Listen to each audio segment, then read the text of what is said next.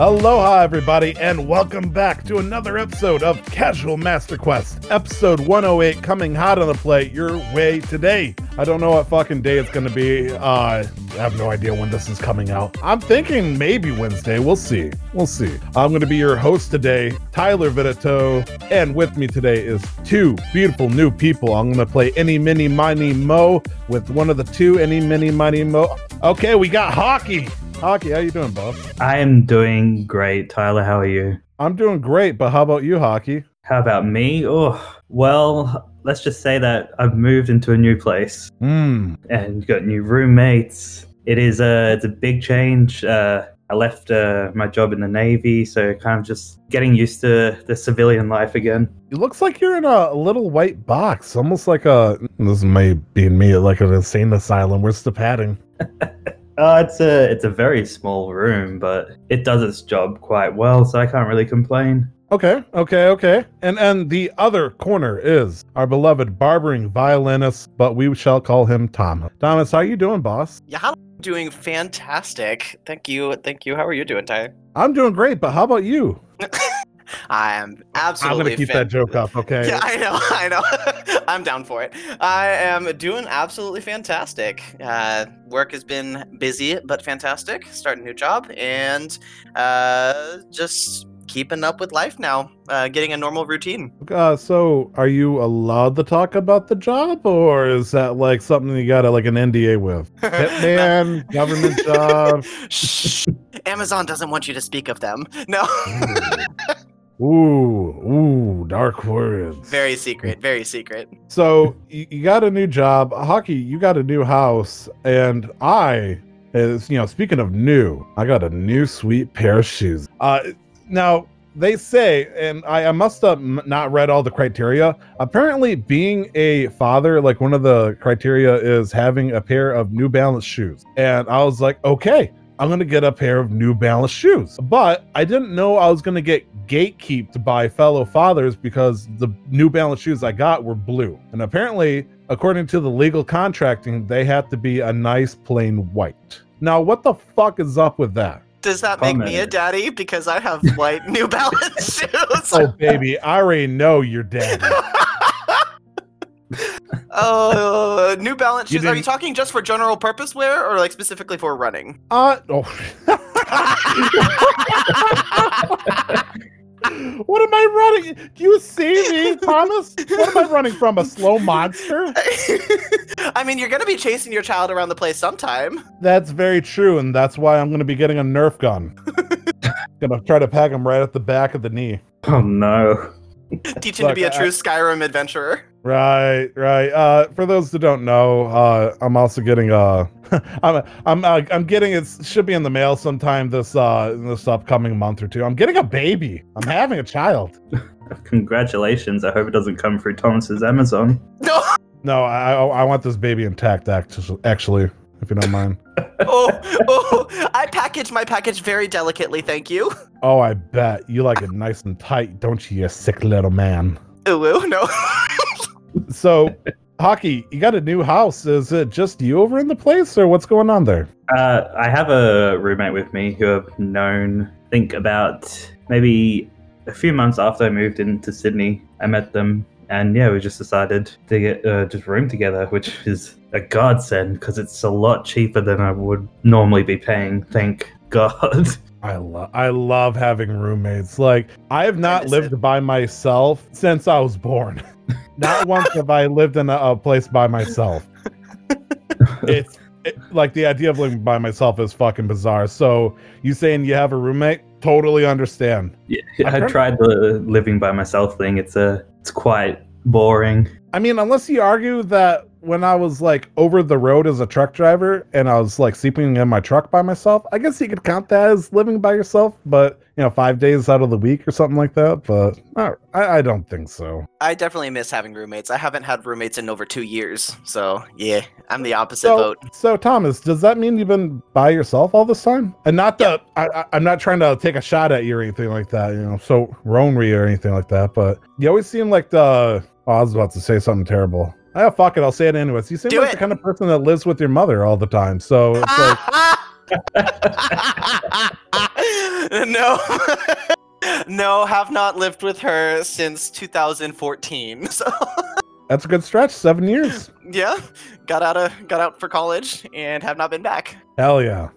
So shit. This is Casual Master Quest. It's so weird because this is a whole new brand spanking group. I guess sans me, but I'm like a dusty old hooker that got beaten off the corner, but here I am always crawling back, trying to shake my own tin can, trying to get some of that snag. Anyways, sorry. For the audio listeners, these people are looking for a response at me, and I'm looking at them. It's like, what are they going to say? And it's like, there's not. What do you Be the one to that? say that? Hey, I was the one doing the beating on the street corner, but no.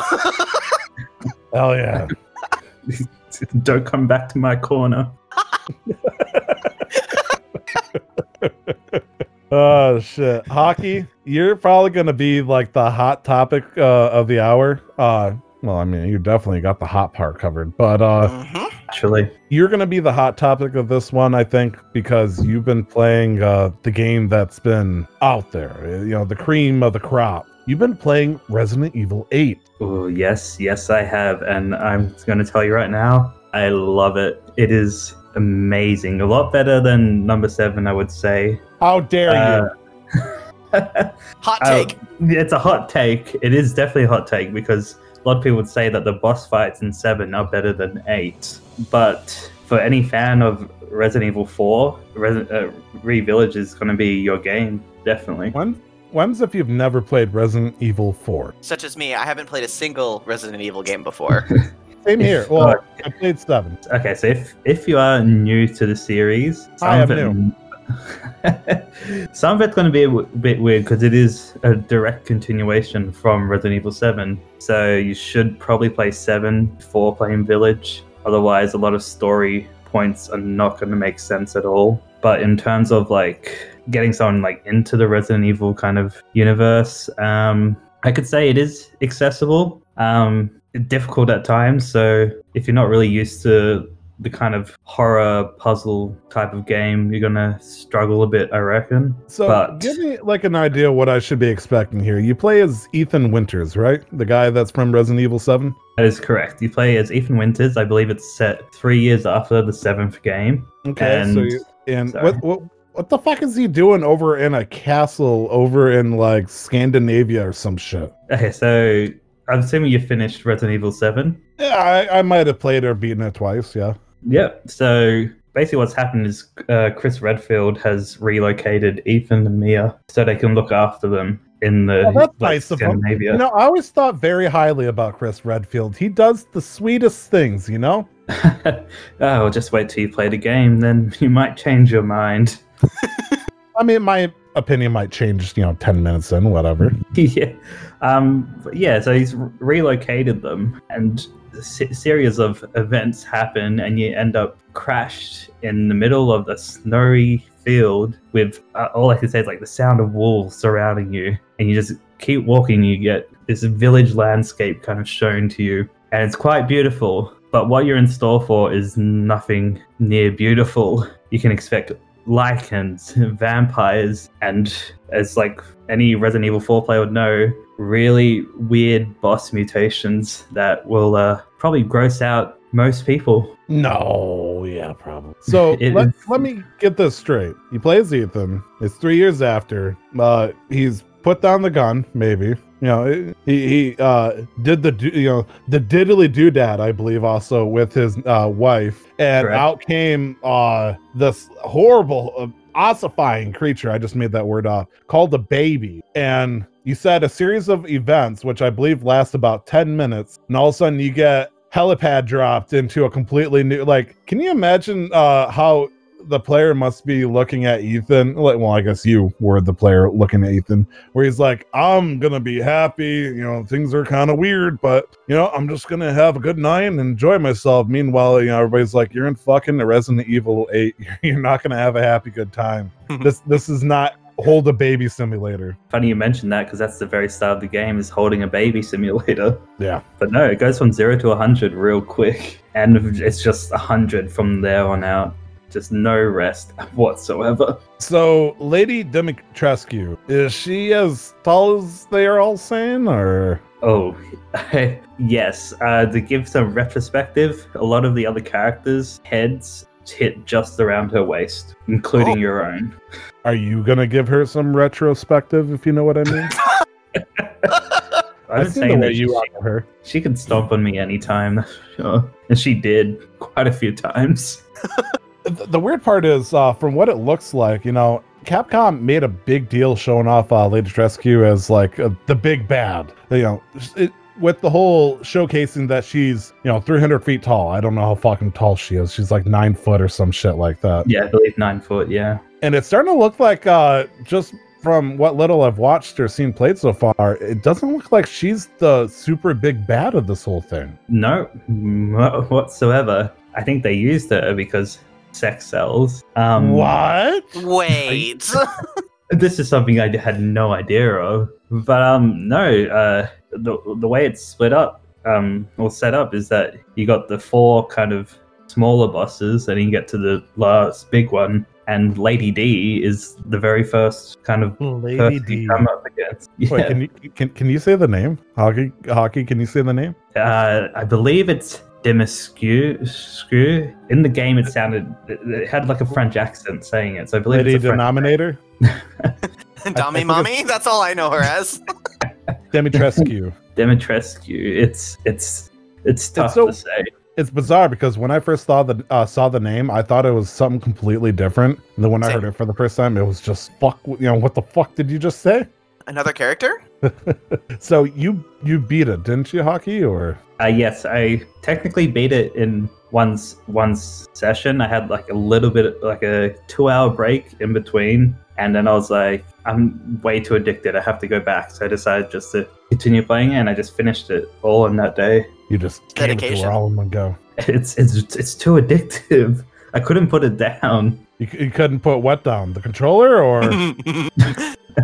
Oh, well, I mean, let's not get into the graphic details. Yeah, you're right. That's what the Patreon's for. So, how many hours do you think you put into the game? I can give you the exact amount of time from the save file. I believe it was 7 hours, 48 minutes. Wait, what? Yeah, 7 hours, 48 minutes of in-game time. Shorter than I expected. Yeah. Big old village, big old fucking castle, 7 hours. And did you marathon any of it, or? Is that a speed run? No, this is the thing about Resident Evil games that you definitely wouldn't know, Thomas, but these games, you can complete them in an hour and a half, 2 hours. Every single one, I'm pretty sure. You just look at the speed runs; they're all really short. So it's like 7 hours 7 hours 48 minutes is actually quite long to be spending on it when you can complete it in like 2 hours. So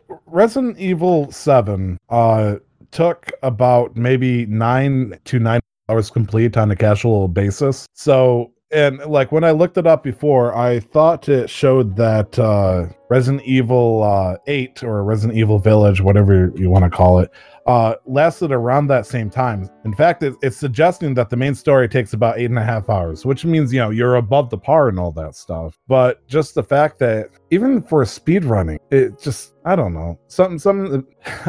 if you're not wrong about the speed running, as I lower my eyes and looks like the average speed run so far is 2.5 hours for this fucking game. Mm-hmm. Can you imagine getting a game $60, expecting a full playthrough, and you can burn through it through 2.5 fucking hours? Isn't Resident Evil Village on Steam for $80 right now? Is it? Since it just came out, I think it's $80 on Steam. No, there's no fucking way. I just looked it up. What the titty fucking Christ? Mm-hmm. That's USD. $79.99 on Steam to beat in 7 hours, 7.5 hours. Okay, it shows that the Resident Evil Village and Resident Evil 7 complete bundle is $80. Okay. But just Village is $59.99. Okay. Well, here's the thing. You put the fear of price in me for a second there, DV. You better watch out. Thought the end was nigh already. I'm like, oh shit, they done up the prices already. The thing that's going to cause the most time to pass is figuring out the puzzles, definitely. How do the puzzles compare in this one? I'm not going to lie. The reason why I stopped that break is because I had no idea what to do and I had to look up.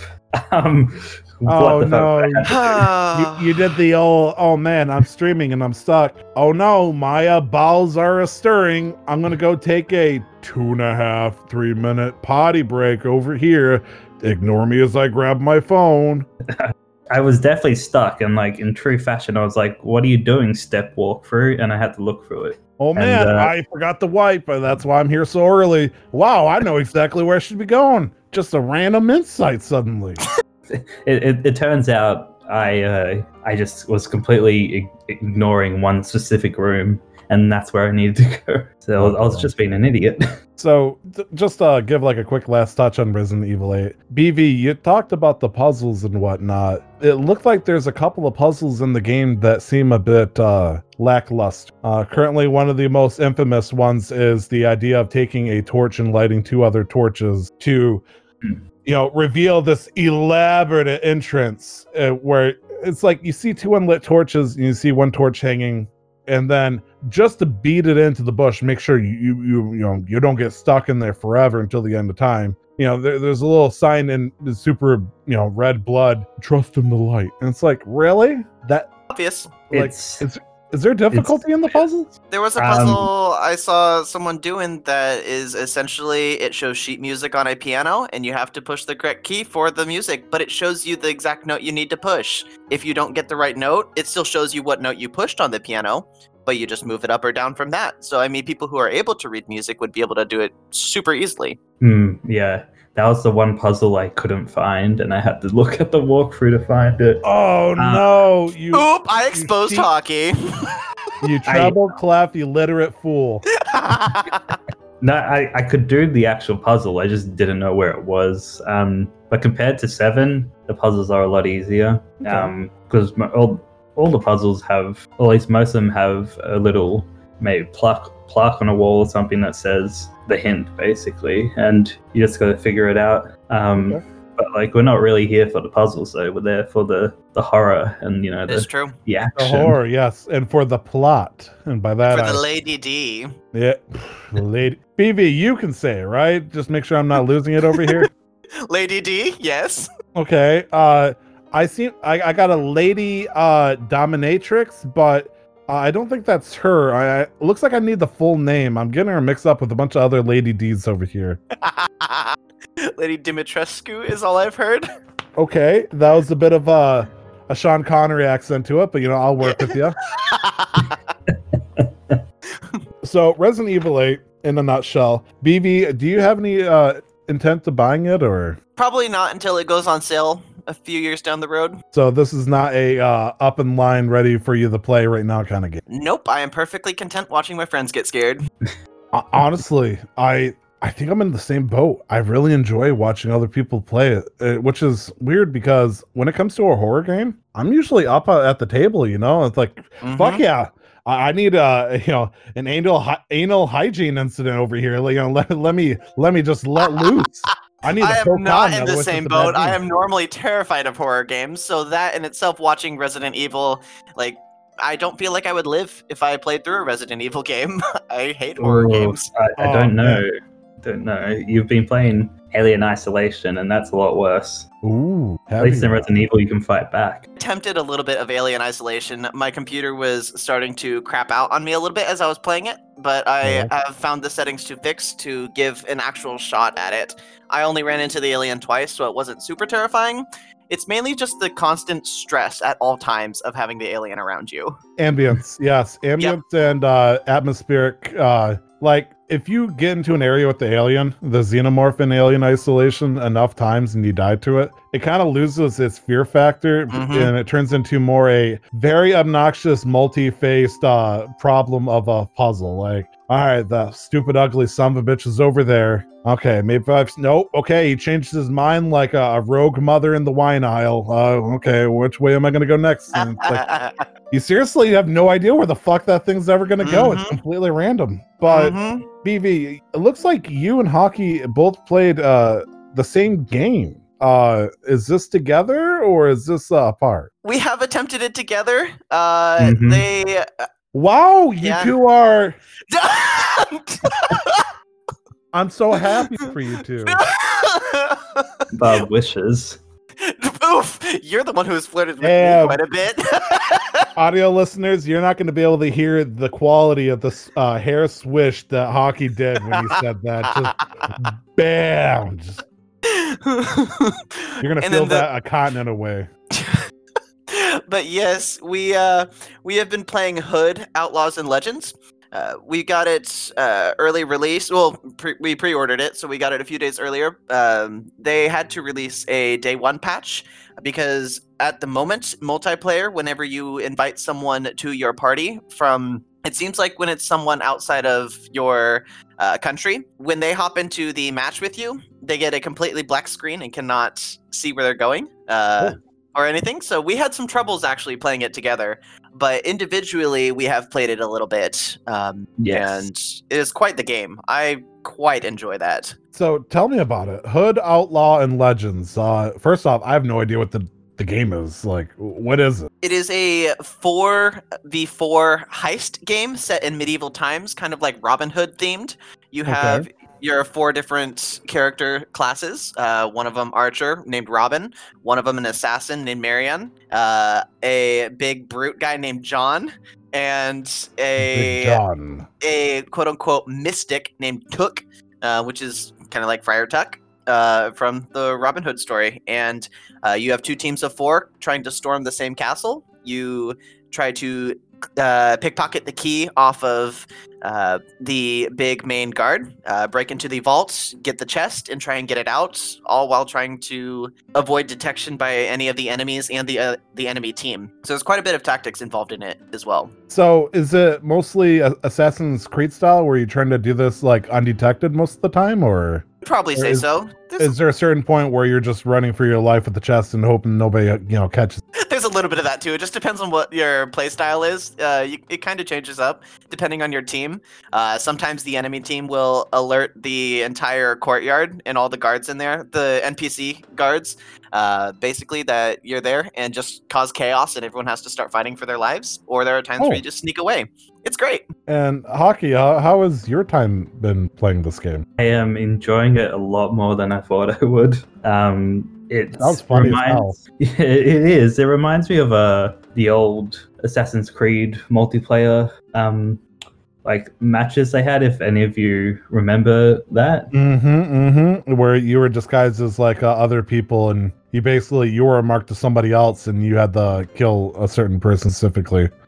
Because they do have assassination mechanics in the game. You can't do the the climbing up walls and stuff, but it just that aspect reminds me a lot about Assassin's Creed, and it is just been really, really fun getting to just mayhem. Once you get the chest to, there's different extraction points where you have a winch, and once the chest is on the winch, you kind of have to interact with it and get it over to wherever you're escaping from, and there'll be a bar with notches in it. Once you pass a certain notch, it'll stay there even if you go off the winch. So you're kind of building the bar up, and at that point it just becomes like a free-for-all, because the team will know where you're trying to get it out from, and anything can happen. It's whoever the last team to get that last section of the bar up wins. So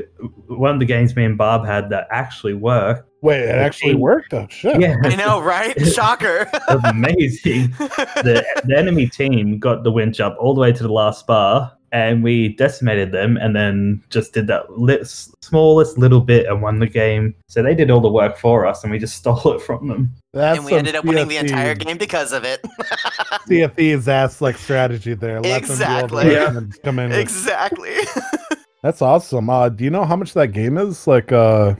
Is it over on Steam or is it PS4? It's on both. It's currently on both. We have it on our PlayStations.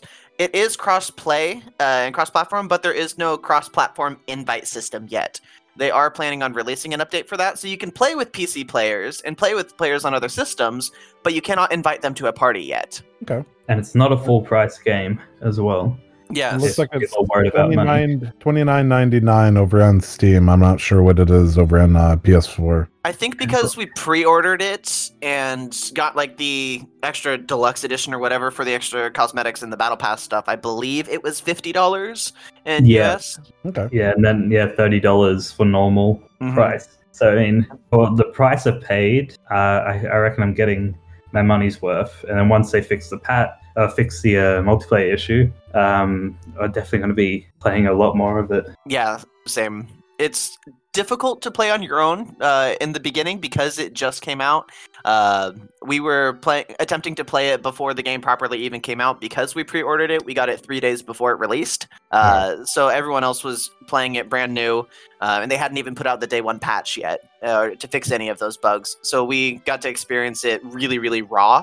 And even raw, it was such an enjoyable game. And I could see a lot of potential for it being a really, really entertaining game for many hours to come. I can see that too. It's made by a developer called Sumo Digital. Other games that they've played before, or made, well, I'm sure they played it too.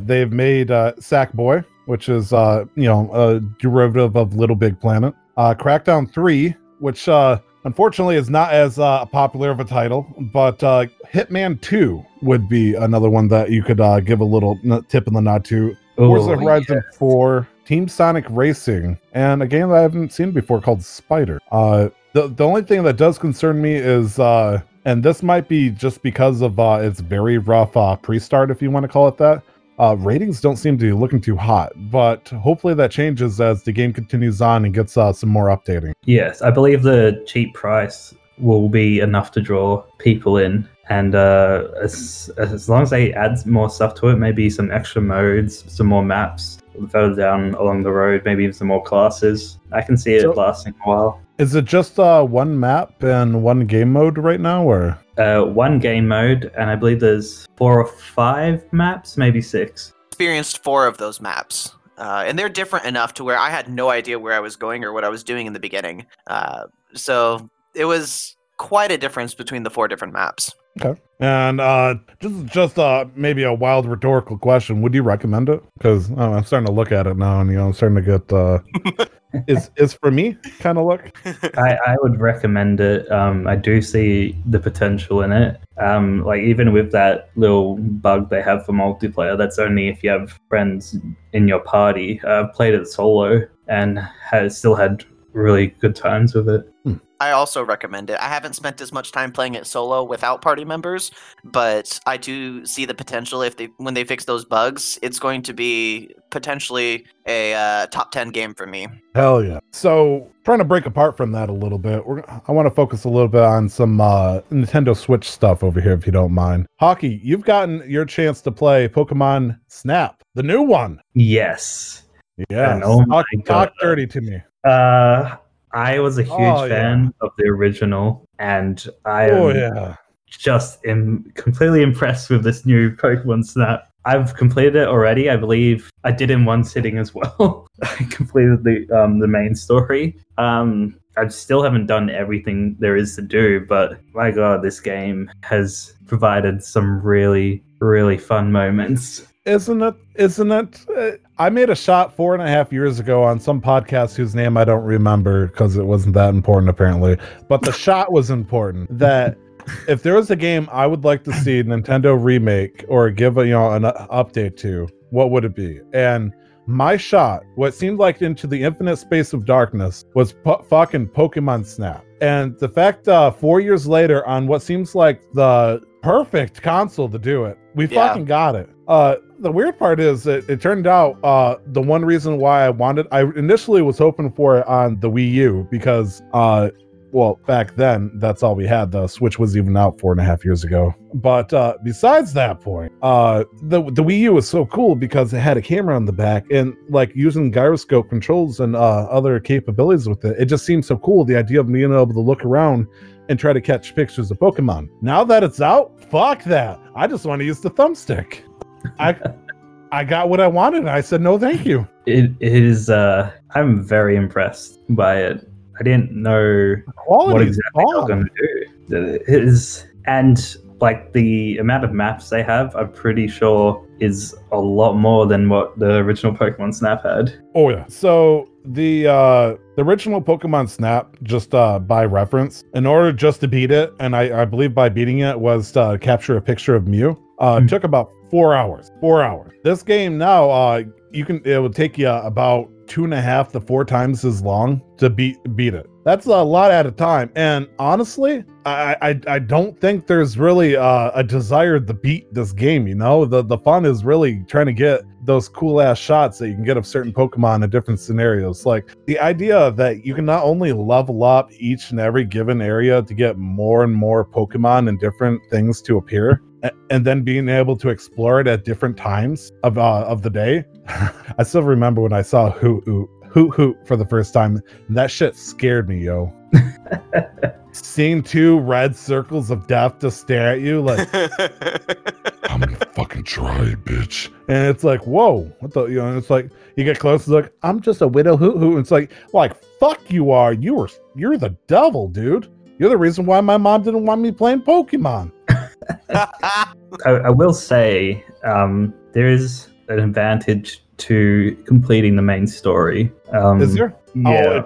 Wait, did you beat the main story? Yep. In one How sitting. How many fucking games did you beat, Hockey? Well, like This is the casual. past week. This is casual Master Quest, not the completeness Master Quest. What the fuck? Come on, I think Hockey, and is finishing early. Pokemon Snap and Resi Evil are the only ones I finished. Sorry, I couldn't resist. I couldn't resist. Oh. I would say complete it because there's a couple things that will only happen once you get the post game, and that includes a new variation of one of.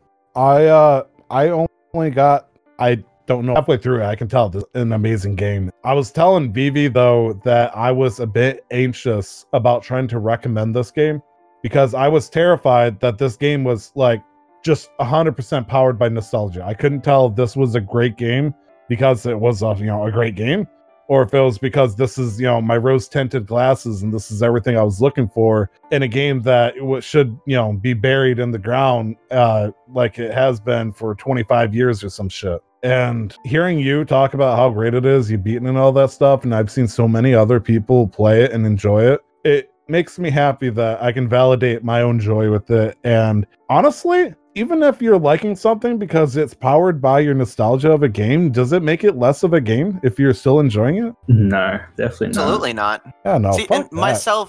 myself having not been a Pokemon Snap player before at all, I wanted to wait and see if this is going to be a game that was purely powered by nostalgia, as you said, and that it would kind of die down. But I have not seen it die down yet at all. I mean, it's been a few weeks now since it's been released, but having watched plenty of other people just find the joy in it and just see their enjoyment on their faces as they've been playing it has made me absolutely want to get it. I can give you a few maybe reasons you might want to play. Number one, epic. Okay. I'm gonna quote unquote boss kind of Pokemon. You're gonna do what with the Pokemon?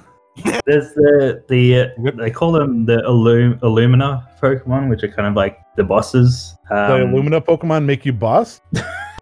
Actually, one of them did actually. Oh my. I don't know how far you're into it, so I don't know if you've seen it yet. But yeah, I've seen 2 of them so far. Which one was they? One was Star Evolution, and the other one was Underwater one. Okay. So like, okay. I don't think you've seen. I'm talking about the one in the You trying to tease forest. me? Trying to tease me, Hockey? Trying to get me a little excited? It is sexy. But one of the things is finding out how to activate certain events to get certain types of shots. Because in the game, you got 1-star, 2-star, 3-star, and 4-star shots. Huh? Yeah. You gotta trigger it to get the right shot, huh? Are you just now noticing this? I'm sorry. He's feeding me. Oh yeah, he is. But yeah, you got the 4 different types of shots you can take. And some of the 4-star shots are usually an event that Pokemon's involved with, and figuring out how to get those specific shots is like so hard but so worth it. Rewarding? Oh yeah. Yeah, definitely rewarding. That's just one side to it. The other side I reckon that can keep you going for quite a while is the requests that they have. Now I believe I have all the requests available, and it's around 152, I believe, wow. different requests. And they're basically asking you to take pictures of certain things in like doing a certain pose or something like that, and they kind of like tease you into how to get specific shots for Pokemon. That will keep you playing for a while. And the last thing is legendaries. Getting pictures of legendaries. I haven't seen a legendary yet. That's because you haven't completed the game. What the? I don't see legendaries until I beat the game. Oh, I'm getting A caught. few of them. I believe you can get a couple, but you need to get to the, I think, level 2 or 3 of certain maps. And not all of them are going to be that easy to find. There's only 2 or 3 that will just appear randomly. The other ones, you have to figure out how to actually get to them.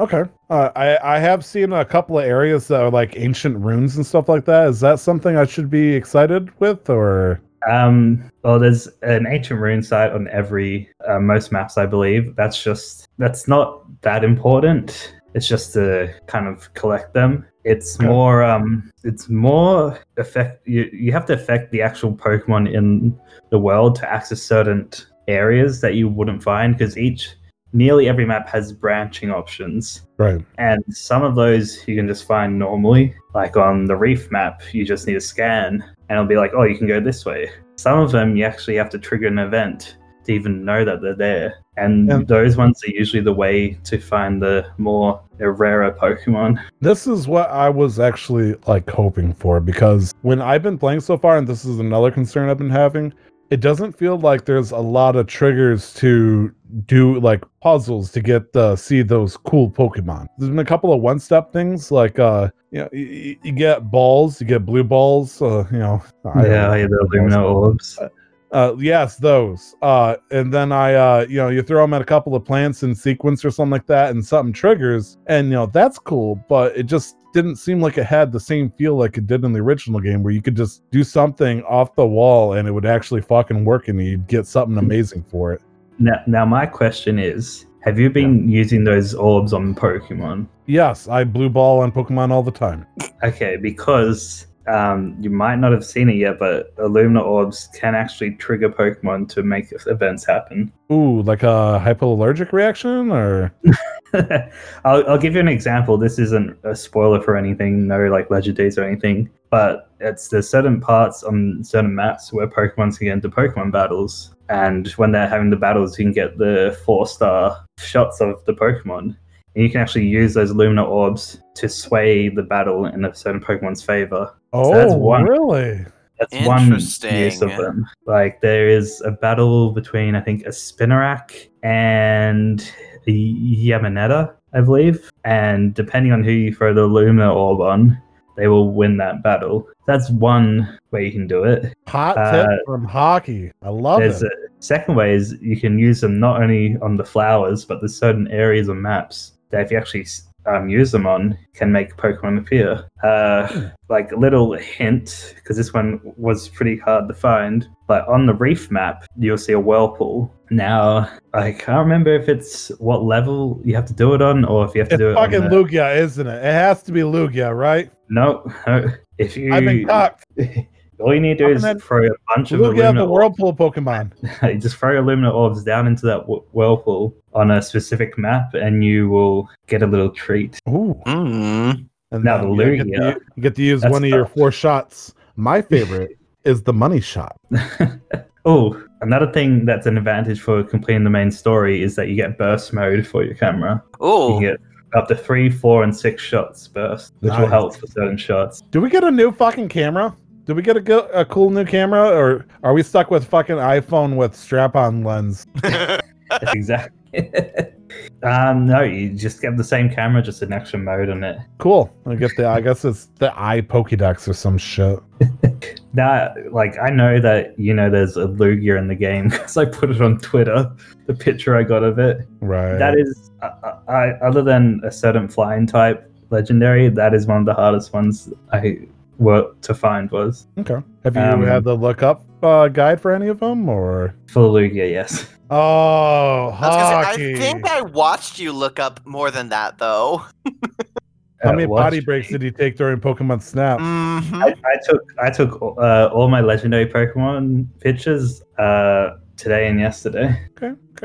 You will probably need to look up a guide for a couple of them because it's otherwise you probably have no idea. Sure. Getting to Lugia you have to trigger a bunch of events, and if you don't know what they are, you're probably never going to see it. True. I suspect I got to do this level with a spooky forest that kind of changes the area every now and then. I have a feeling I might see either like Darkrai or Giratina in it, and I'm kind of excited to see what appears when I finally get the, unlock it to the right level or something like that, because there's something like ominous hiding behind the curtains there. But yeah, I would say I'd look for an update from you from Pokemon Snap, but I guess you beat the fucking thing already, didn't you? I'm still going through it. I'm trying to get all the requests done and get a picture of every single Pokemon. Hell yeah. So you said Lugia is your hottest shot that you had to take? Lugia and another flying legendary who I won't name in case you don't want spoilers on it, but the second flying one was definitely the hardest.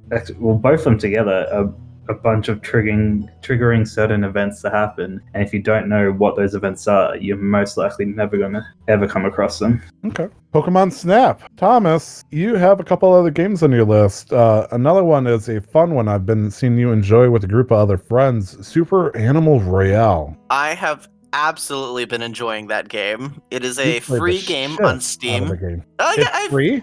It's free on Steam. Hell It is a free battle royale that is a very small download size, and it doesn't take many resources on a computer. So even people who say they have potato computers can play it. But it is a battle royale type game where you play as these super cute cartoon animals, essentially, where you can be like deer, fox, dog, bear, any kind of animal really, and it's a top-down view on a battle royale type game. And you, very similarly to other battle royales such as like Call of Duty Warzone or Fortnite, you run around trying to get higher level weapons.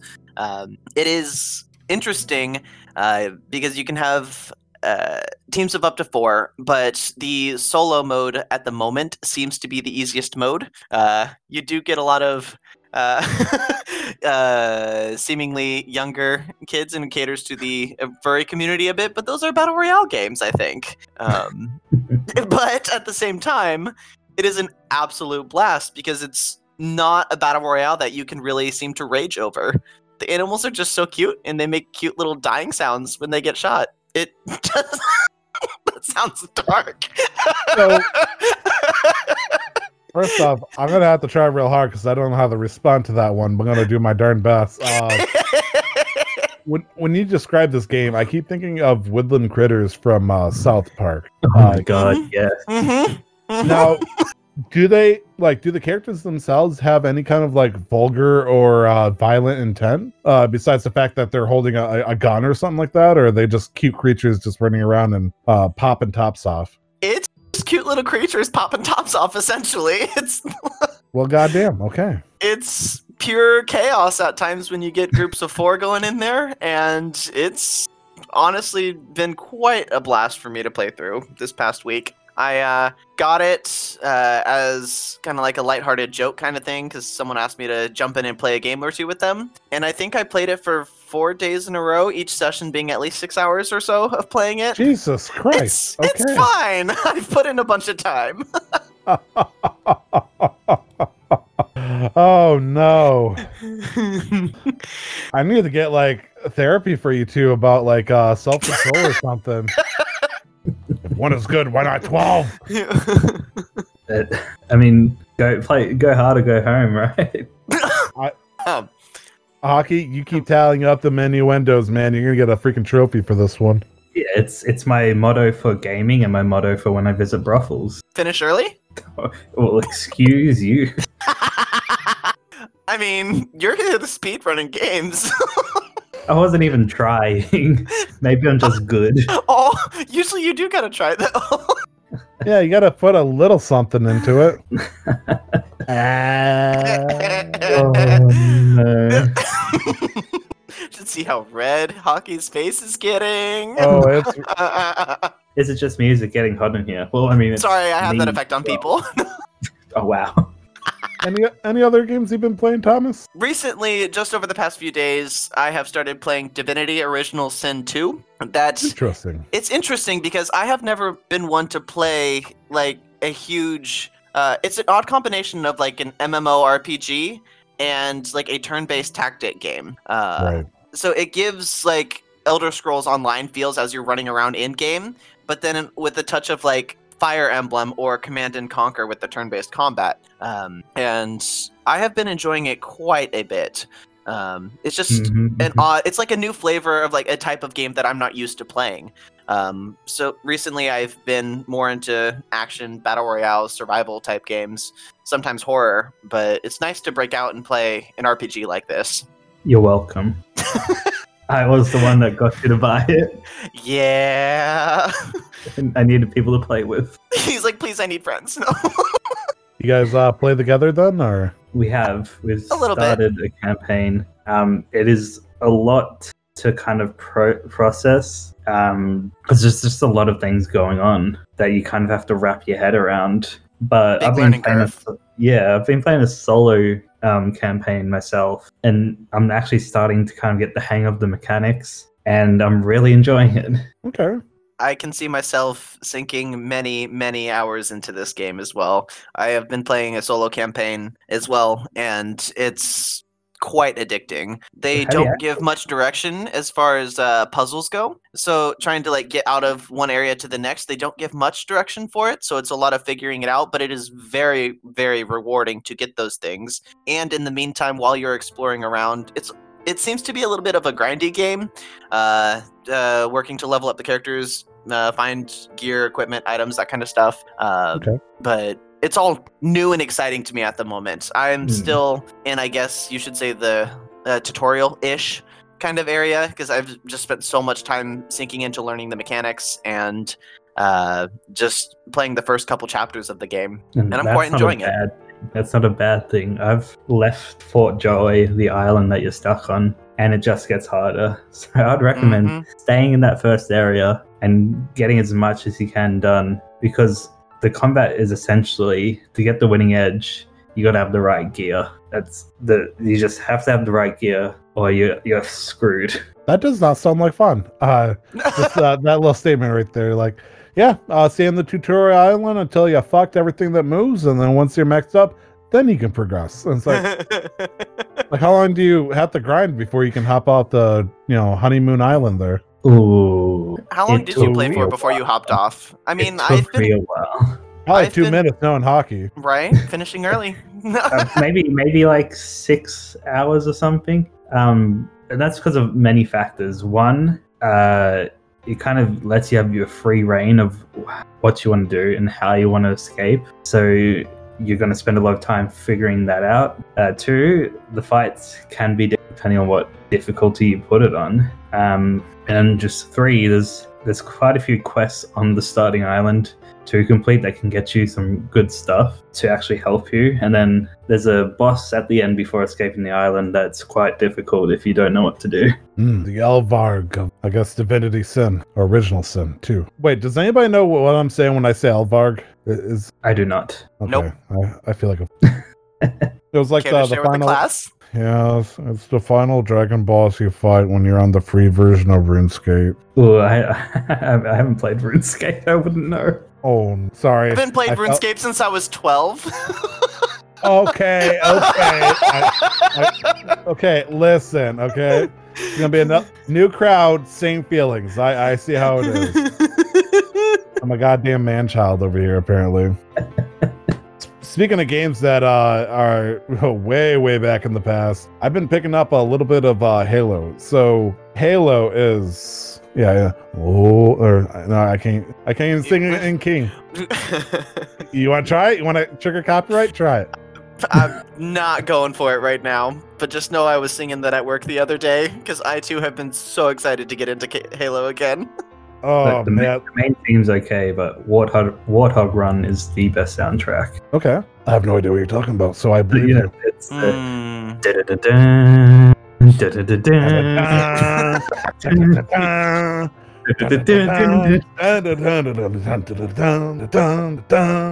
Oh wait, I think I was starting to slowly go over to the Final Fantasy VII. Those that fight for their boss theme. That's my bad, but I know exactly what you're talking about. So the thing is, I have played and beaten Halo 3, and that is the only Halo game I had beaten until very recent. I touched maybe like an hour of Halo 1, and I think I might have put a few hours in Halo 2 back when my friends had it, and they're all cool and stuff. But most of our time was spent, trying to snipe each other on the maps. So, As you do. being assholes with each other. One person gets in the Wraith, and it's not fair. So the other person gets in the Scorpion, then it's really not fair because the Scorpion's OP. But I decided that I wanted to play it in the game's chronological order and try to get an understanding about why people love this fucking game. So I had a few months ago played Reach and beat it, and that's a really fucking good game. It's Reach is really incredible.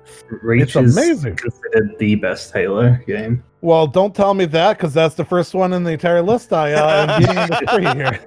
See, it's Halo funny you 2 say is a that close- 3. It's funny you say that because 3 is the one Halo game that I have not beaten yet. I have played. That's the one where you finish the fight, for sure, right, guys? Uh-huh.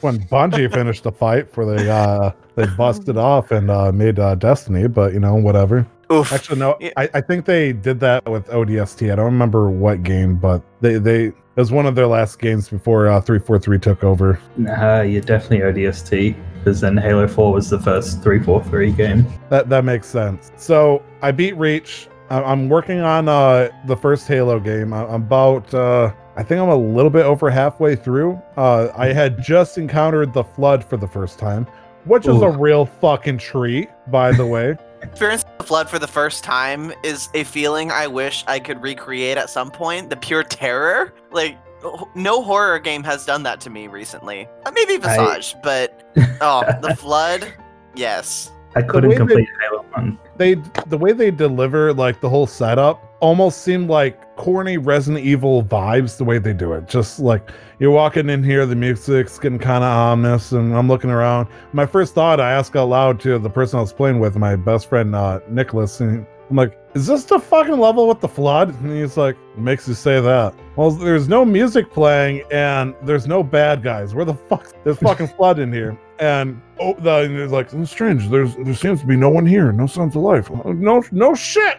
And door opens. There's a Marine there shooting, just randomly shooting. I'm like, this motherfucker saw shit. There's fucking Flood here, isn't there? And like, it's getting more ominous and creepy by the minute. But it's still 2000. When the fuck did Halo come out? 2001, I think. I think so. It had come out on November 15th, 2001.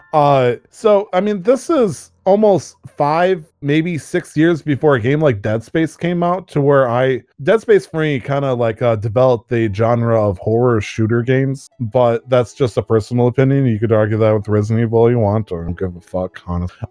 But when you watch this weird flashback scene showing them like getting terrorized by a bunch of little alien things, I wasn't very impressed. And then the video ended, and then I saw not dozens, but hundreds of these tiny little bastards just nonchalant, like hundreds, triple digits of these little things walking around. I'm like, oh fuck. And all of a sudden, like another door opens, and then dozens, if not another fucking 100 comes in, and I'm sitting there losing my shit like, whoa, what the fuck? And then there's bigger ones. It's like, can you imagine 2001? I would have been 10 fucking years old. If I played that game, I would have shit my pants so hard I would have blew a hole through the floor. Like, there's no way I would have been able to play that game. I was scared of the Force Temple in Ocarina of Time at 10 years old.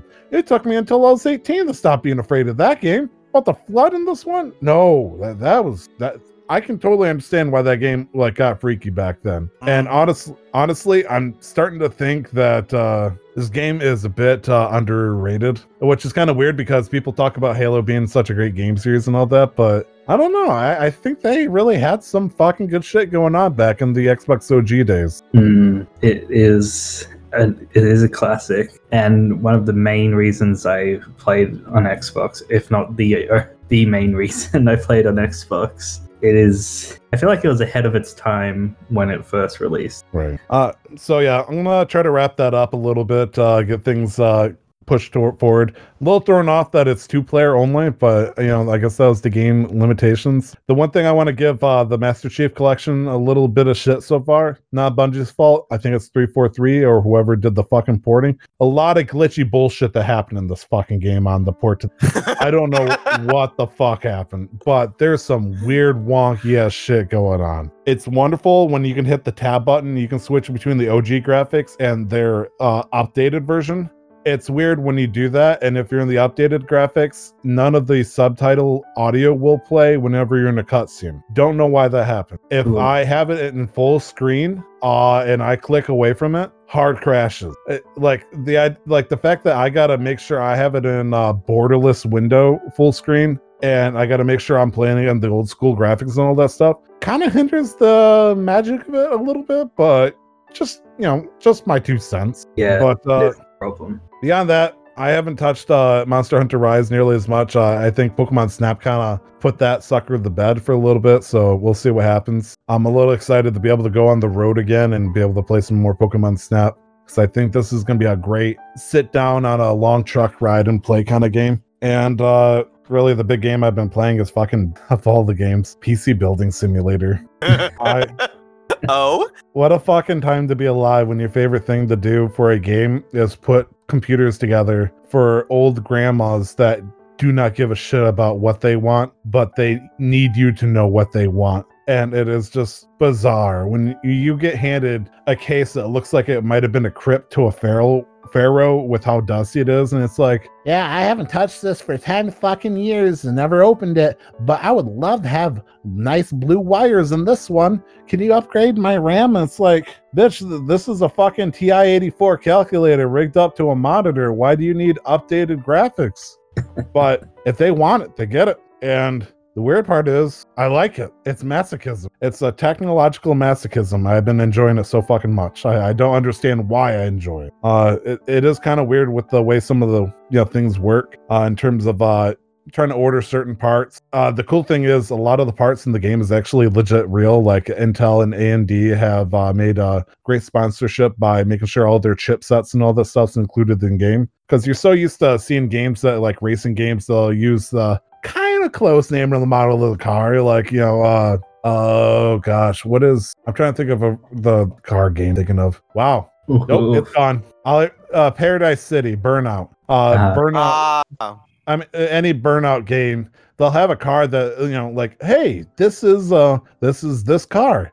It looks like a Mustang, but it's not. It just kind of looks like a Mustang, but not really, because we don't want to pay licensing. And over, in GTA, it's like, Mustang? No, sir, this is Dominator. Yep, this sucker can go for miles. What's that? There's a Mustang logo on the back? No, sir, that's a stallion, because stallions are dominated. And it's like, okay, whatever. Yeah, I've been, that's what's been my thing for the week. We've had a lot of fucking games rolled up for this one to talk about. Quite a few. Hopefully with that first episode, this first episode happening, we'll have, Hockey, I'm looking at you, less games that we'll need to talk about. But I guess who's counting? Don't worry, there's 7 other Resident Evil games you can beat in like 3 days if you want to talk about them. Already done it. 3 days? More like 3 minutes. True. Very true. So this is a video game podcast that we talk about video game stuff. We're only a meager hour in so far before we get to the topic of the show, so I'm sure this will do wonderful. Topic of the show, Hockey, can you tell me what that is? What are we looking at here this week? It is the lawsuit between Epic and Apple. And to be specific, it's the antitrust lawsuit that is going on currently. And it is an interesting read, that's for sure. Absolutely. During the days of our fathers where we get Elon Musk swearing to the gods up and down that he'll send Dogecoin to the moon literally in his rocket as we, give our random salutes. We meanwhile got fucking Epic fighting Apple. Like, the weird part is when you think of Epic and Apple, you think of like two titans, but it's like Godzilla versus God at this point. Like the weird thing is I think Epic Games has like a net value of somewhere around $30 billion, but Apple's sitting around just a meager 2.2 trillion. It's a really big guy taking on the big guy. Like that's a fucking challenge. So BV, I know you're a guy that does his research. What the hell's going on over here? So essentially, Epic was generous to decide to release their game Fortnite on the Apple Store, and Apple went along with that. It did absolutely fantastic, but then Epic went around Apple's back through their App Store. What? I know. No, I never. know, with Fortnite, No. to where the proceeds were given completely to Epic, went through Fortnite, and Heresy. none of the proceeds went to Apple. Not on my Apple product. I that know, swear right? loyalty to the corporate overloads. No. Right? So when people would go in and purchase things in Fortnite, Apple would get none of the profits, which normally for games put onto the Apple Store, there is a 15 to 30% commission that essentially the Apple makes through their store. And so Epic had a way around that. And that didn't go over so well. And now it's leading to a very, very interesting court hearing that's been going on for almost a week now. Yeah, it's been pushing a week as of right when we're recording. Can you imagine? They say it's a fucking circus, but just to have you people understand what the fuck is going on here with the level of absurdity that's going on. The dial-in number to this whole court hearing, this legal battle, got made online. It was available to the public. And so, beloved as they are, and you guys know how well and maintained the Fortnite fandom can possibly be, decided to use this to offer legal advice. The most popular one was, I would suck you all to get Fortnite mobile back. Like, what the fuck?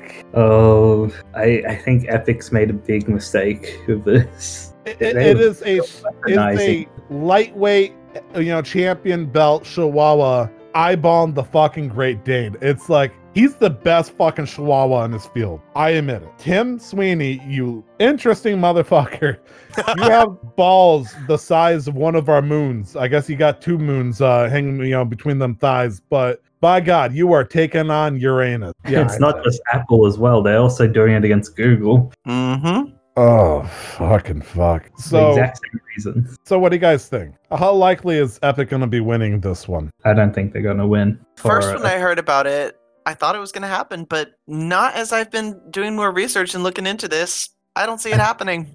I can give you one big kind of red flag I found is that everything that happened, it's written in the contract that Apple has in their terms of service. Epic knew that, and they still put it on the store. And then after it gained a massive kind of fan base for the iOS, they decided to do a little workaround. And then I think it was a day or two later, maybe a little bit more than that, when everything was going to shit, Epic releases a little promo kind of video dissing at Apple like they had it ready because they knew what was going to happen. I feel like this is all kind of planned and maybe it's for Epic to get their own kind of store onto an iOS kind of platform. But they did that pretty damn well on the PC end. Fortnite could have easily been a Steam game and just a Steam game and stayed at that. Absolutely. But they knew that Gabe Newell would be, raking in the riches off of Fortnite. So what better way to make sure the money went straight to them than to make their own platform? And they probably would have done the same thing too with their platforms on consoles. But there was no way that Nintendo or Xbox or Microsoft or Sony was going to let that happen. They were okay with that. Epic, to some extent, obvious. The big ripple that they started with in terms of trying to make sure that they get their fair share of money and all that stuff, started with fucking Sony and Epic. I'm not sure if you guys remember, there was the time where Sony simply would not let people who played Fortnite on different consoles sign in on their accounts on the PlayStation 4. Mm-hmm. Yeah. That's what happened when I first jumped on my PlayStation to play Fortnite. And they're paying Sony to have that kind of accessibility. And it was such a huge debacle that almost was like the starting point that led towards Microsoft and Nintendo starting a joint campaign that kind of mock Sony. I'm not sure if you guys saw the fun commercial where Nintendo and Microsoft was like, hey, we're holding hands and playing Minecraft together, yada yada yada. We got cross servers. Man, it's good that just us two companies, and they look over to the sad sack of a, what that fucking it says so PS what? But we're happy together playing Minecraft together. And that immediately, like, I would say within a month, that shit got fixed. And Epic was even ballsy enough to do something that was totally accidental, where they accidentally hit a switch and made the entire account system cross-platform between all three. Just for a little bit. It was a short time because it was an accident, of course. But Epic is not the kind of company that is afraid to take on the bigger guys. And after they managed to push Sony into their place, and I say that in quotations, I can see why they get a bit of an turn to take on bigger companies over in the legal system. They thought they had a chance. The problem with that is, if they do have a legal chance, you have to stick with the legality, not the emotional part. Because, part one of this opens up with the companies, basically getting ready to duke out, accidentally open up the back door and a bunch of 12-year-olds come in shouting, free Fortnite. And then, chaos begins. There was a point to where I believe someone challenged Tim Sweeney to point out what a PS5 was or something like that. Like, trying to suggest they didn't know what the fuck the system was. But the big thing is Epic Games, with Tim Sweeney being, the top dog there, kind of started sympathizing with Apple throughout this whole court process. And it was really bizarre. And I'm not sure if you really want to call it a court process. There's no jury. It's just a judge. So, they have to make a real, strong legal argument with this one judge. And the thing is, Apple keeps suggesting a lot of things. And rather than trying to challenging it on any form, Epic's like, actually, you know what? They're not wrong. It's like that meme from fucking Emperor's New Groove where Kronk is like, no, he has a point. And it's like, because Apple's like, here's a statement from Epic saying, thank you for making our life so much easier on the Apple Store and just, smoothing things over whenever we fucked up and you came in and swept up the messes. And Epic's like, I have no legal statement to say against this, except they're very right. They helped us to the very end. It's like, don't say that. Mm-hmm. Don't bring that up. And it's like, what the fuck? And I don't know if that means like Epic's like, they got kind hearts, but they're, I don't know where their fucking legal system is trying to handle some stuff, shit like this. Because honestly, it doesn't even seem like Epic is trying to make a conflict to where they win, rather than make a public accountability against Apple. And with them, if they are in fact focusing on Google and Android, then I can see it. There's been plenty of times, I'm not sure, have you guys ever downloaded an APK that was outside the store and done anything that was a little under the table when it comes to getting phone games? No idea what you're talking about. I wouldn't trust it. I don't understand what you're talking about. I don't know. No, this is an audio podcast. Blink once if you've totally done something of that, and blink twice if you want to deny it vehemently. BV is simulating what appears to be a seizure. Hockey is looking to the wall for some reason. Avert my eyes. I've done everything by the book. I wouldn't trust an outside source for that kind of stuff. I just don't want to risk it. No, I can respect that. I mean, my first example was Pokemon Go. When Pokemon Go first came out, it was only accessible to phones that were like of that year, maybe a year or two older. Otherwise, it would just completely block you from getting it from the store. But if you were to get the APK by downloading it from an outside source, you can install it and then try to Hail Mary it to victory. And in which case, that worked for me. I had a phone that was outside the limits that Google said, hey, I don't give a fuck what you think. You're not allowed to play Pokemon Go. And then I downloaded, installed, and then played Pokemon Go. And so when I got to consider that there are giant, humongous ass companies that can decide things that, for the best of the player, of course, or, the consumer in this case, rather than the developer, it does bring into a lot of questions. How much power should they actually have? I agree. How much, it's their store. How much power should they have over their store? and how much should their store have power over the platform? I feel like, I mean, it is their store and their platform, and at least in Apple's case, their guidelines are right there. The developers have to sign the contract to follow those guidelines. They know what they're getting into. Right, it's a contract agreement. The thing is, like, is you either get in or you get the fuck out. The thing is, it's their store. Unless there's some legal agreement like that varies by country to country or state by state. You know, if you're going into their playing field, you got to play by their rules. That's, it's unfortunate. Much like Apple is fighting off something called the Right to Repair Act. If you buy an iPhone, you got to play by their rules if something happens as of right now. Hopefully that fucking changes. And Apple is not willing to share that right to help you, the consumer, by offering other people who are not in their, stock pool of money laundering level bullshit. It looks like this is going to be extending over to their platform. How bad is Apple willing to defend the idea of having only one platform to have games on their iPhone?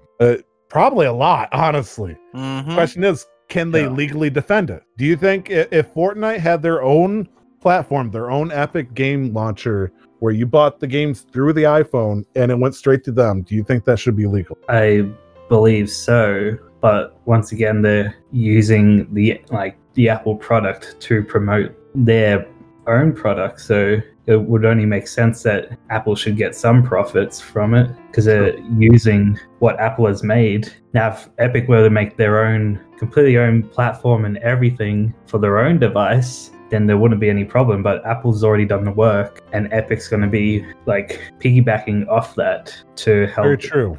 use their product. And to make it a little bit more intimidating, what's stopping them if they did manage to get their own platform on the phone from having games that would cost more on the iPhone Apple Store to just go over to Epic and be a lot cheaper? That would seriously undercut what is, I believe, currently estimated at a $2.2 billion per year profit off the whole thing.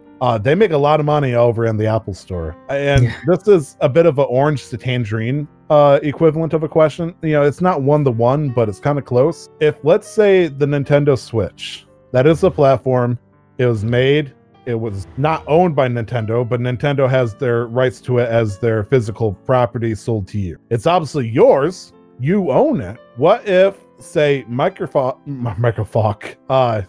sorry, Hockey, I was thinking of you. What if Microsoft said, hypothetically, you know what? We're going to open our own storefront right on the Nintendo Switch, and you're able to suddenly get, Microsoft games made for the Nintendo Switch. Nintendo doesn't get any money. Is that something that you can see legally happening? Oh, I say never in a fucking 1,000 years. But I don't see that happening either. I don't see companies willing to let go of that. I mean, if it became legal, I think it could be possible, but I don't know what company's going to allow other companies to do that on their systems. Right. Not it Sony. Is kinda, yeah, no fucking kidding. I'm very thankful that the evolution of how the PC gaming came as such that we kind of got a free market when it comes to that kind of stuff. Because Microsoft, had they gotten the chance, Microsoft and Apple could have easily just said, hey, this is my operating system. This is my storefront. You love Game Pass? Great. You want to get something on Steam?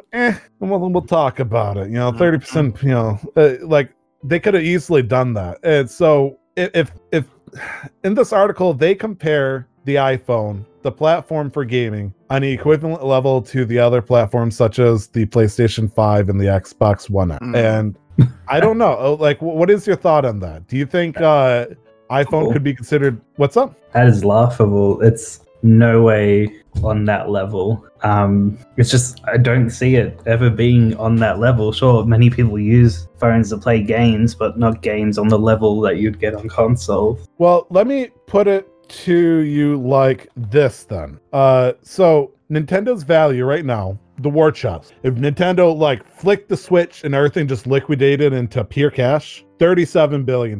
That's a lot of fucking money. Mm-hmm. I was incorrect with my $2.2 billion a year because I'm looking at this and it's suggesting that Apple let's see. I'm going to read this verbatim. Thank you, Yahoo News. The first and ever time I'm ever going to say that shit. But Apple doesn't disclose the store's financial results, but it is an important part of the company's steadily growing services division, which generated $57 billion in revenue last year alone. It means this fucking store on the iPhone has made almost twice as much as Nintendo currently is worth. And you're going to tell me that this platform isn't comparable to that of something like Nintendo? Yes, I think I still The will. balls of this guy, I love him. Is that just game applications, or is that all applications? That is going to be all applications because they won't disclose such specific information because it's fucking Apple. So, like, I cannot give you a percentage on how much that $57 billion actually goes through the games and purchases that went through the iPhone store. Because I reckon I can tell you exactly what the highest. Oh shit! Apple Insider, Hockey, the one. The 2-minute champion has insider information. What do you got? Exact numbers. I don't have exact numbers, but if they didn't take Fortnite out, that probably would have been one of the biggest contributors. And the next ones are probably the gacha games that just drain money out of people. Oh yeah, Zynga. Oh, gotcha. No, not Zynga. I think Zynga games like I'm thinking of like Farmville, Bejeweled, and all that stuff. I'm sure they made them a good bit of money, but it's definitely got to been them gacha games. Those gacha games are like they're putting IV to suck out the blood of the cows because they can't milk them anymore with how dry they are. And I bet most of the profits, I'm gonna assume, probably come from Asia, where those games are more prevalent, because that's probably where most of the money is going to be getting spent. I feel like most people in the West are spending their money on the PC or console games and their microtransactions, not on phone ones. You're right on the gacha thing. I don't have a source to cite you, but last I checked, one of the most common areas in the world that gacha games make the most money is over in the East Asian area. Number one country starting with the C and ending with Haina. I'll let you try to put those two clues together. California Haina? No. Oh, fuck. You fucking got me. It's like you actually live there. Not anymore.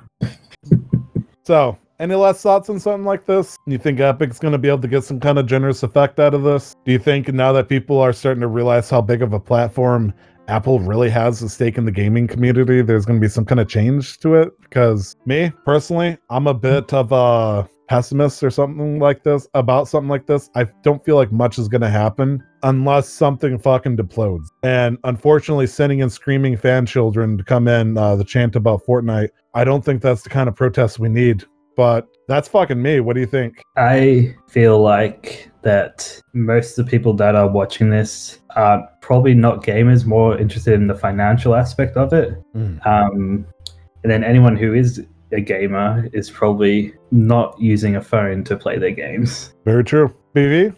Honestly, think that I think I'm kind of where you're at, Tyler. I don't think anything is really going to change with this. I think Epic might take the L with this one, and Epic's, as you said, Epic's goal is kind of to open up the accessibility of Apple's store, but with Apple being such the titan that it is, I don't see anything changing with that. And as far as gaming goes, Apple's already on such an incredible upward hill climb with their profits alone within the Apple Store and in the games they're doing. I don't see them veering from that course at all. I don't see any changes happening with this whole battle between Epic and Apple. The wild thing is Apple only has about maybe, I think it was between 30 and 40% of all the phones in the market. Like out of all, like if everybody has a phone, 30 to 40% of them in the world is an iPhone. The large clear majority is Samsung, which is powered by Google's operating system. I wonder if Google's phone ever took off. I believe I'm trying to remember what Google's phone was. It might have just been called Google's phone, but let's see. What was it? It was Pixel. Sure. Google Pixel, okay. Google Pixel, like if that became like the hot ticket item that was able to challenge the iPhone, we'd probably see like a stronger chance of being like an antitrust or a monopoly lawsuit that was happening with these two companies going head to head. But with Apple being as big as they are, having a strong both phone and service tied together, I don't know. It would have been cool to see the like Samsung have something better to offer, but they're not the operating system. That's all Google's in. So You can I still just- get Fortnite on Samsung. true. If you want to boycott iPhone, you can get Fortnite on Samsung for some reason. Don't do that. Don't waste your phone like that. Get a fucking Motorola or something like that. Anyways, I think that's going to be it for the topic of the show, unless you guys have any extra final words. A PPS. I know you got a PP for somebody. Stop. Oh no, I was not expecting that. Have we met, Um, Hockey? No. Last I'm word. new here. Nice to meet you. If you want to play Fortnite, it's free on anything else. Literally anything else. You don't need the fancy costumes. I know you wanna, but I need my Whatever. V-Bucks so I can get my skins. I haven't looked it up. But I bet you some fucking nasty ass, like there's got to be some horror stories about kids that did horrible things to get their V-Bucks. I would love to do a podcast episode just talking about all this, like kids stole a ring, stole it into the pawn shop, and took it straight to the V-Bucks store over, bought a bunch of cards from Walmart or some shit like that. I have heard some of those stories, and it's pretty incredible. Some of the things, and some of the distance some of these kids go to get those V-Bucks. Ooh. You know what that actually reminds me is that if Epic was to be able to put their own platform on Apple, they could bypass the parental control system that Apple has in place, making it easier for kids to use their parents' credit card to spend Mhm. money. What's that? You just got to hit this weird check mark that says I'm the owner of this card. Verification? Fuck it. We got the money. Let's go. Mhm. We'll keep pumping the money out. You tell us when to stop. You want to keep going? Don't worry. We can keep going with this. Overdraft be damned. Fuck it. Let's keep going. What's that? Your bank's calling your mom telling you the mortgage is getting ready to be rolled over? Fuck it. Don't you want that legendary skin where you look like some Joe Schmo from a Marvel game? It's Damn still right you do. it's still accepting payment. I'll keep paying. Oh, no. I could totally see that happening, not gonna lie. It probably has already happened. Mm-hmm. I want to get into another side story, but if there's one thing that this podcast was infamous for, was I believe I call it the infinite tangent theory, to where if there's a tangent to be had, there will be another tangent off this tangent until the show is about 3 hours long. I will not do that because there's always next episode for that. So we do have some. You're absolutely fucking welcome. BV, could you give me game releases coming out this week? This upcoming week? By Yes. the time I was going to say 3 weeks later. Nope. Some of the exciting ones for me personally, I am looking forward to are I'm curious to see how Subnautica on May 14th, how that works on the Switch. That one is a game I've only seen on PC played before, but Subnautica and Subnautica Below Zero as well are coming out. Mm-hmm. Some others, from the is Resident Evil, as we saw, but this upcoming week, the main one I am excited for is Subnautica. Mass Effect Legendary Edition is also coming out on the same day as Subnautica. Hell That- yeah. It's such a classic game. I'm so excited. And then for the detective, Hockey, you yourself are a detective. You have Yes, I am Famicom looking forward Detective to Club.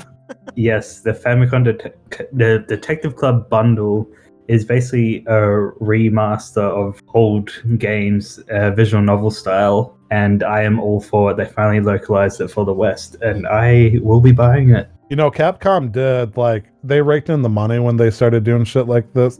I know Capcom didn't do this, but with Phoenix Wright, Yes. it's Oh, yeah. a puzzle Oh, game. yeah. It's a visual novel. Let's be real. It's a visual novel, but Yeah. with great. But it took them a while to get it to come over from Japan over to here. But when they did, buku bucks. They were biggest galaxy brain for doing shit like that. So anytime I see any attempt for a Japan local visual novel or a game like this to finally make the break to come over here, hail to them. Thank God. In this case, developer, it looks like it's called Mages. I don't know Mages offhand, but you know what? I'm gonna say it right now.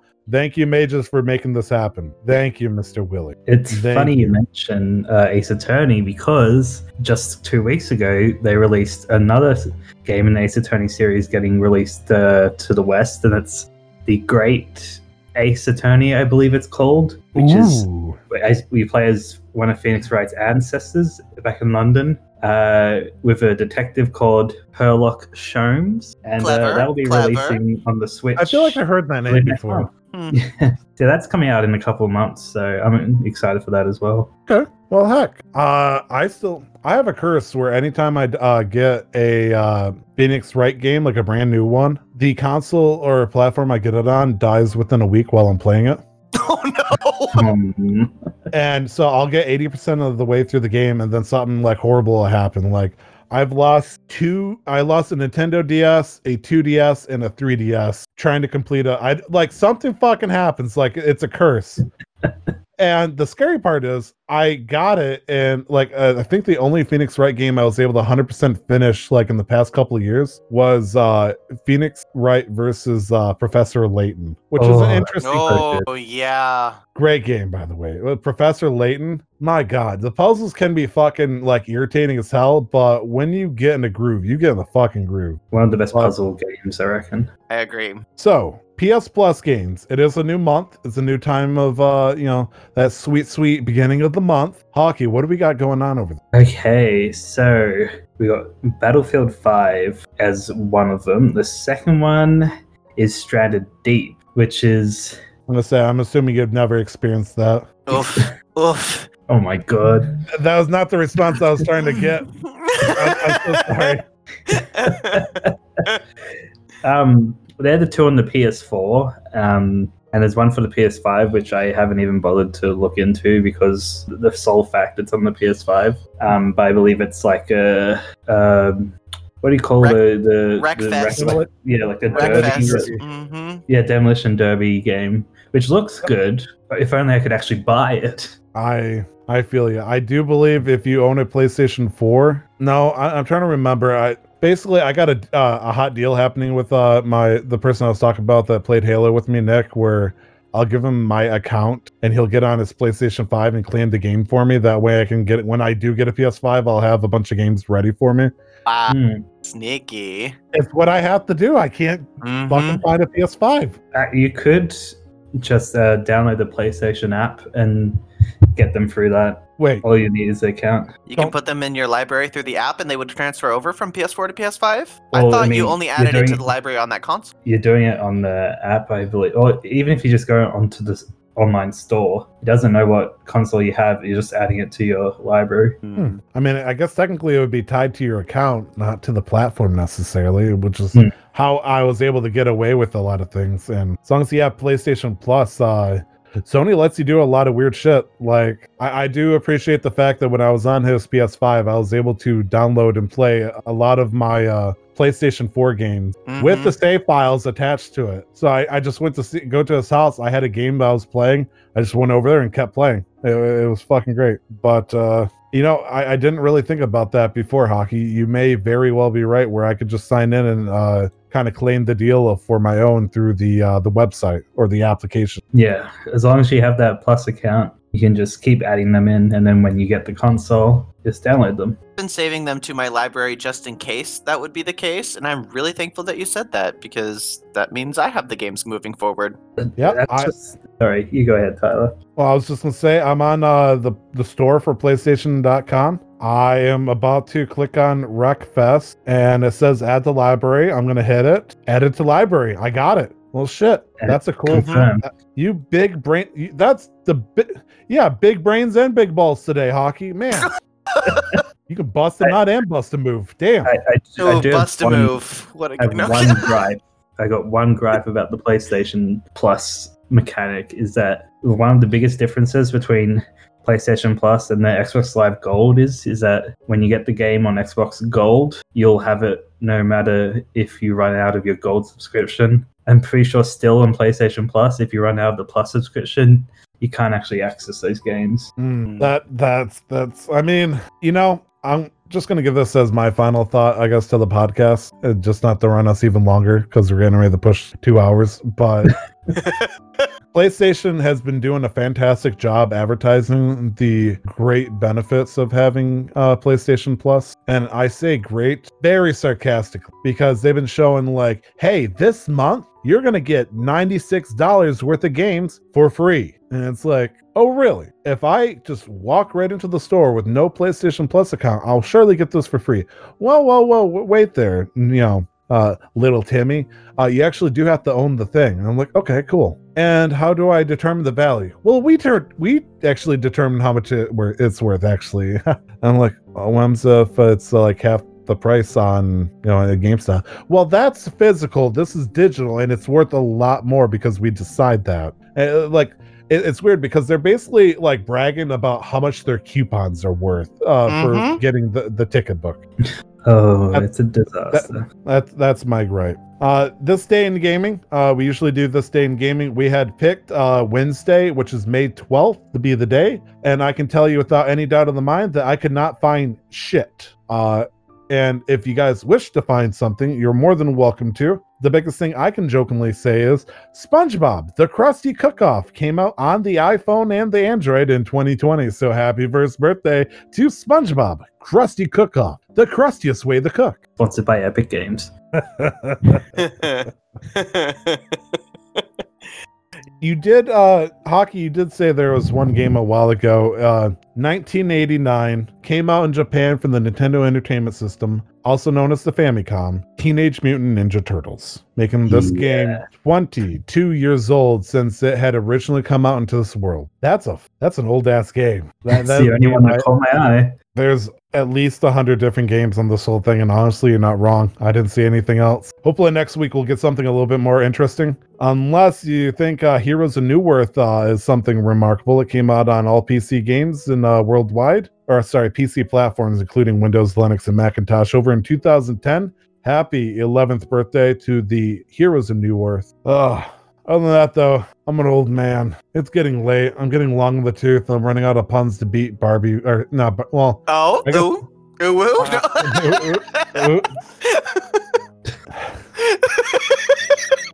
BV, where can we find you on the internet? Hit me with all that good stuff. The Twitter, the Twitch, the TikTok, the OnlyFans, if you got it. Shh, not yet. No. Okay. I chose way too long of a username for most social media platforms, but I am the Barbering Violinist on Twitch and my TikTok, but on my Instagram and my Twitter, I have to be Barber Violin TTV is what I am. Had to shorten it a little bit for that, but yeah, Hockey. For me, Instagram is just Hawkey TTV. Very dangerous username, I know. And for Twitter, it's just at Hawkey1151 because I couldn't have 115. Interesting. Did someone beat you to it? Someone steal that? I'm going to assume it might have been me making another account. I shouldn't laugh, but I did. What are you gonna do? Bamboozled myself. And you can find me over at Twitter at 2timestyler, all letters, one word. You can also check me out on twitch.tv/2timestyler. Once again, all letters, no numbers, one word. We all play our fair share of fun games. Pretty much any game that we talked about in this fun-ass episode, we probably streamed at one point or another. Anyways, you can also find us, if you want to, on Twitter at CMQ Network. Hopefully we can find somebody to get like one of those air pumps to try to inflate that sucker back up to life, because currently it's like sitting limping on the ground or whatnot.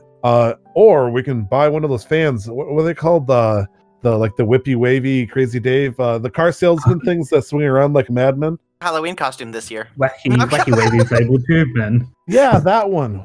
We could totally use one of them. But yeah, over at CMQ Network. You can also email us at casualmasterquest@gmail.com.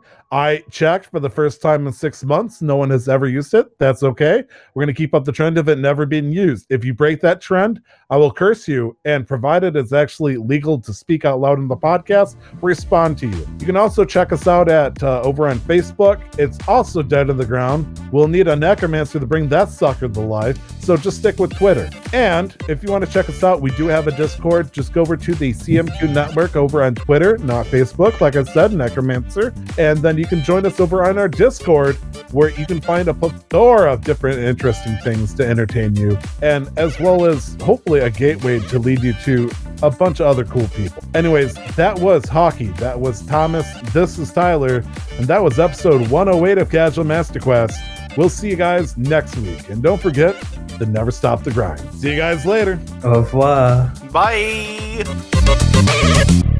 The intro to the podcast, titled Casual Master Quest, was paid for and produced by the wonderful talent Revelries Music. You can find more of their work at soundcloud.com/Revelries Music, or just click on the link in the show descriptions. The background music is the album Top 50 Best Classical Piano Music by Brilliant Classics. You can find out more about Creative Commons at www.creativecommons.org/license/by/4.0.